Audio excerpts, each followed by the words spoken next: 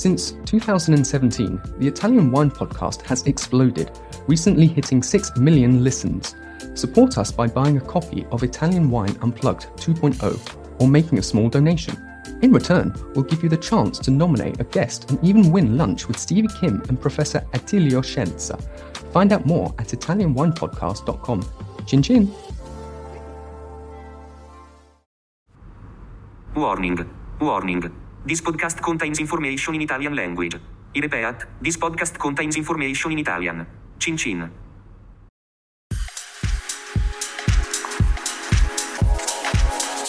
Welcome to this special Everybody Needs a Bit of Scienza edition of the Italian Wine Podcast. Here's the premise. Vinitaly International Academy community members send us their questions for via Chief Scientist Professor Attilio Scienza. We record his answers, and Stevie Kim tries to keep him in line.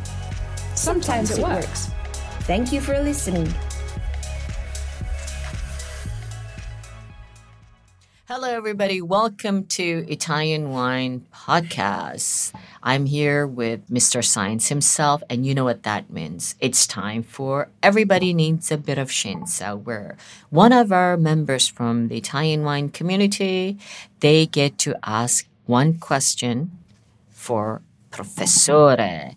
Today's question is brought to you by Chow. Chow, you.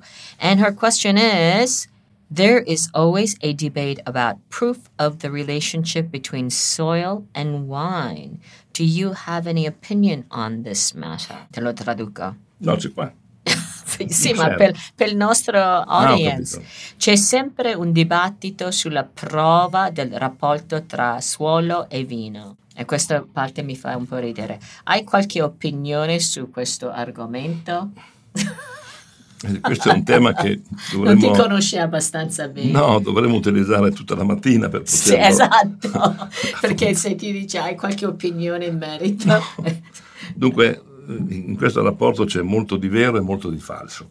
Ok, ottimo, cominciamo bene. Allora, qual è la parte di falso? La parte di falso... Sì, fronteggiamo subito falso. Sì, poi andiamo verso il vero. Il falso è questa costruzione che è stata così creata attorno al concetto di terroir per difendere il vino di un territorio nei confronti di altri territori, naturalmente. E questo è una bellissima invenzione francese, anche se in effetti le origini sono tipicamente latine. Sono i romani, per la prima volta, almeno nel mondo occidentale, danno un nome di un territorio, di un luogo al vino.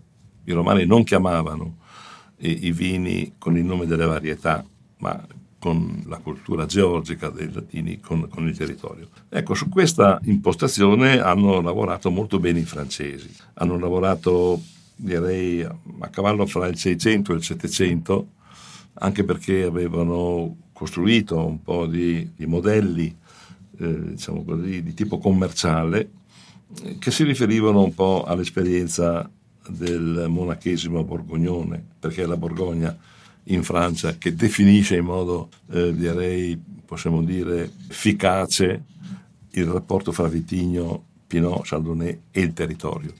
Bordeaux non è così. Bordeaux dà una collocazione di tipo commerciale al territorio, è lo château, è la proprietà di quel castello che ha risorse importanti per affermare il suo vino, ma non viene data enfasi alle caratteristiche fisico-chimiche del suolo.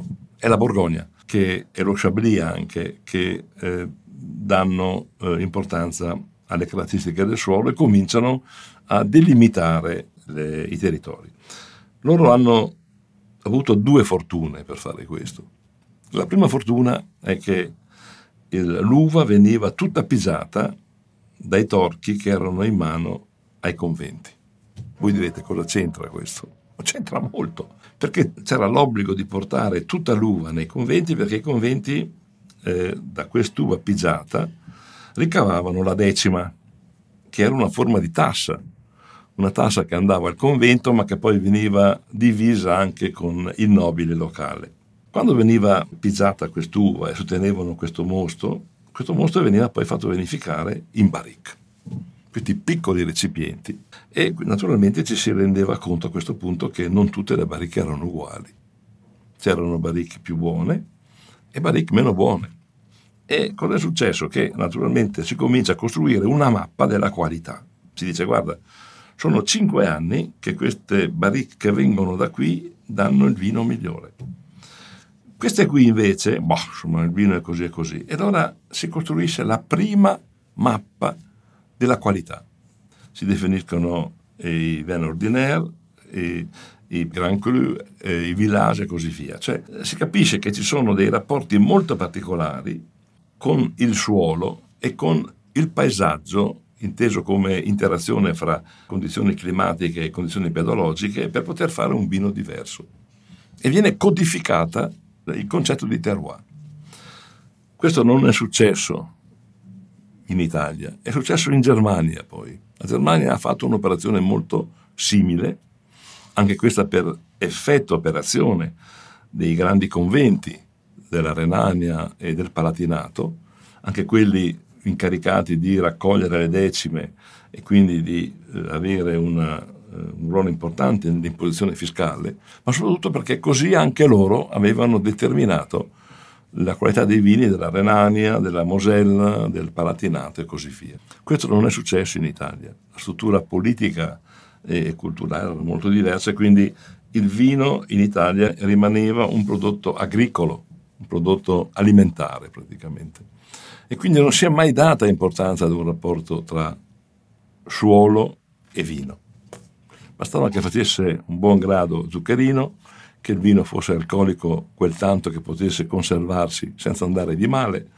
Molto spesso poi si arrivava a fare vini ossidativi perché erano l'unica condizione che avevano questi vini per poter durare e così via. Però sì, poi sono nati dei vini particolari, i vini, non so, le vernacce, le malvasie, qualche vino anche, non so, del sud e così via, però poca roba, erano più nomi commerciali che non nomi di territorio, anche se Vernaccia deriva da Vernazza, questo luogo, questo porto della Liguria dove partiva il vino, e Malvasia deriva da questo luogo della Grecia dove si faceva un vino simile, ma però tutto il resto non c'entrava. Tornando ad oggi, e questa è la parte, diciamo così, comunicativa, è la parte meno vera, la parte così un po' che si è costruita sulla storia, sulla comunicazione, sulle immagini, su questi effetti straordinari della conoscenza del passato.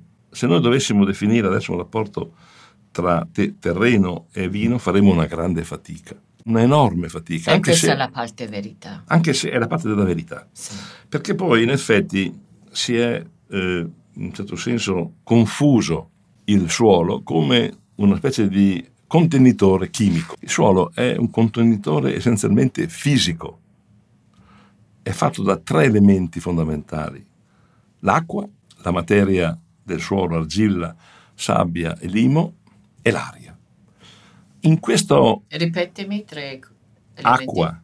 Acqua, aria e materia solida, argilla, limo e sabbia. Okay.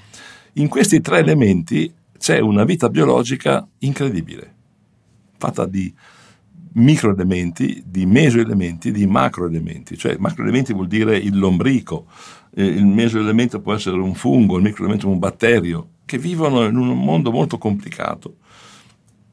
Noi abbiamo dato importanza ad una cosa che pensavamo di conoscere bene, perché la chimica dell'Ottocento ci ha aiutato a fare delle belle analisi. Quindi abbiamo visto che c'è dell'azoto, del fosforo, del potassio, del calcio, del magnesio, del sodio, del boro e così via. E abbiamo allora cercato di semplificarci la vita.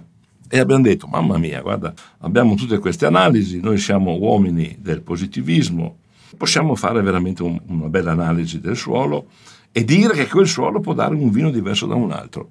Una bugia colossale. Gli elementi minerali contano solamente per far vivere quella pianta bene, senza avere carenze, ma non hanno influenza diretta sulla qualità. E qui si inserisce la parte più importante della bugia, che è il rapporto tra alcuni descrittori sensoriali e la mineralità. È stata una delle cose su cui hanno giocato molto i sommelier e i comunicatori del vino, questi sentori minerali del vino. Si sente che quel vino viene da un suolo vulcanico, che è molto minerale, Oppure viene una bugia clamorosa. Non esiste la mineralità legata ad un suolo. Pure è una terminologia che usa spessissimo tutti i cosiddetti esperti del vino. Benissimo. No? Minerale. Esiste. Molto. No, distinguiamo le cose. Ok. Allora, minerale come descrittore sensoriale esiste. Il sapore di ostrica, il sapore di polvere da sparo, il sapore di selce, il sapore di pietra bagnata, il sapore di cherosene, sono tutti derivati legati tutti a questo concetto molto ampio di mineralità. Dove c'è l'errore? Legare questi descrittori ai componenti minerali del suolo. Non c'entrano niente queste cose qui. Intanto è molto difficile chimicamente determinare questi descrittori. Non ci sono ricerche fino a questo momento che hanno legato forse qualcosa sul cherosene o su alcuni composti derivati nel Riesling renano, ma poca roba. Tutto il resto non si sa cos'è. Non abbiamo una capacità analitica così forte. E allora abbiamo pensato che fosse legato agli elementi minerali. Non è vero.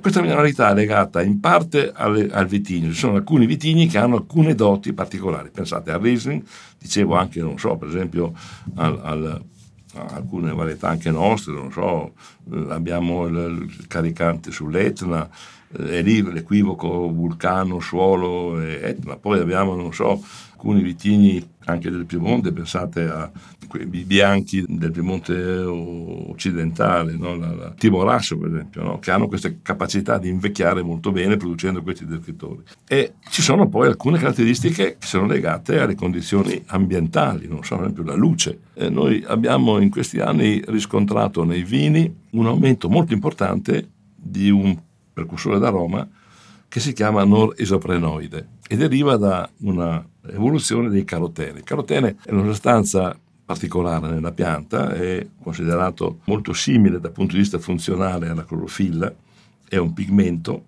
che la pianta utilizza per scaricare un po' di energia, un po' di fotoni dallo stroma clorofiliano ad altre parti del sistema fotosintetico, per evitare che l'eccesso di radiazione provochi quella che viene chiamata in fisiologia vegetale la fotoinibizione, cioè l'eccesso di luce alla fine può provocare il collasso dello stroma clorofiliano di non fare più fotosintesi, la pianta va in crisi alimentare. Allora una parte di quell'energia viene presa da questi caroteni che crescono molto, si producono moltissimo. Uno dei elementi descrittivi del cambio climatico nei vini è proprio questo. E naturalmente i vini che si formano, a seconda anche delle varietà, hanno dei descrittori molto vicini molto spesso a questi aromi, profumi complessi di mineralità. Vedete?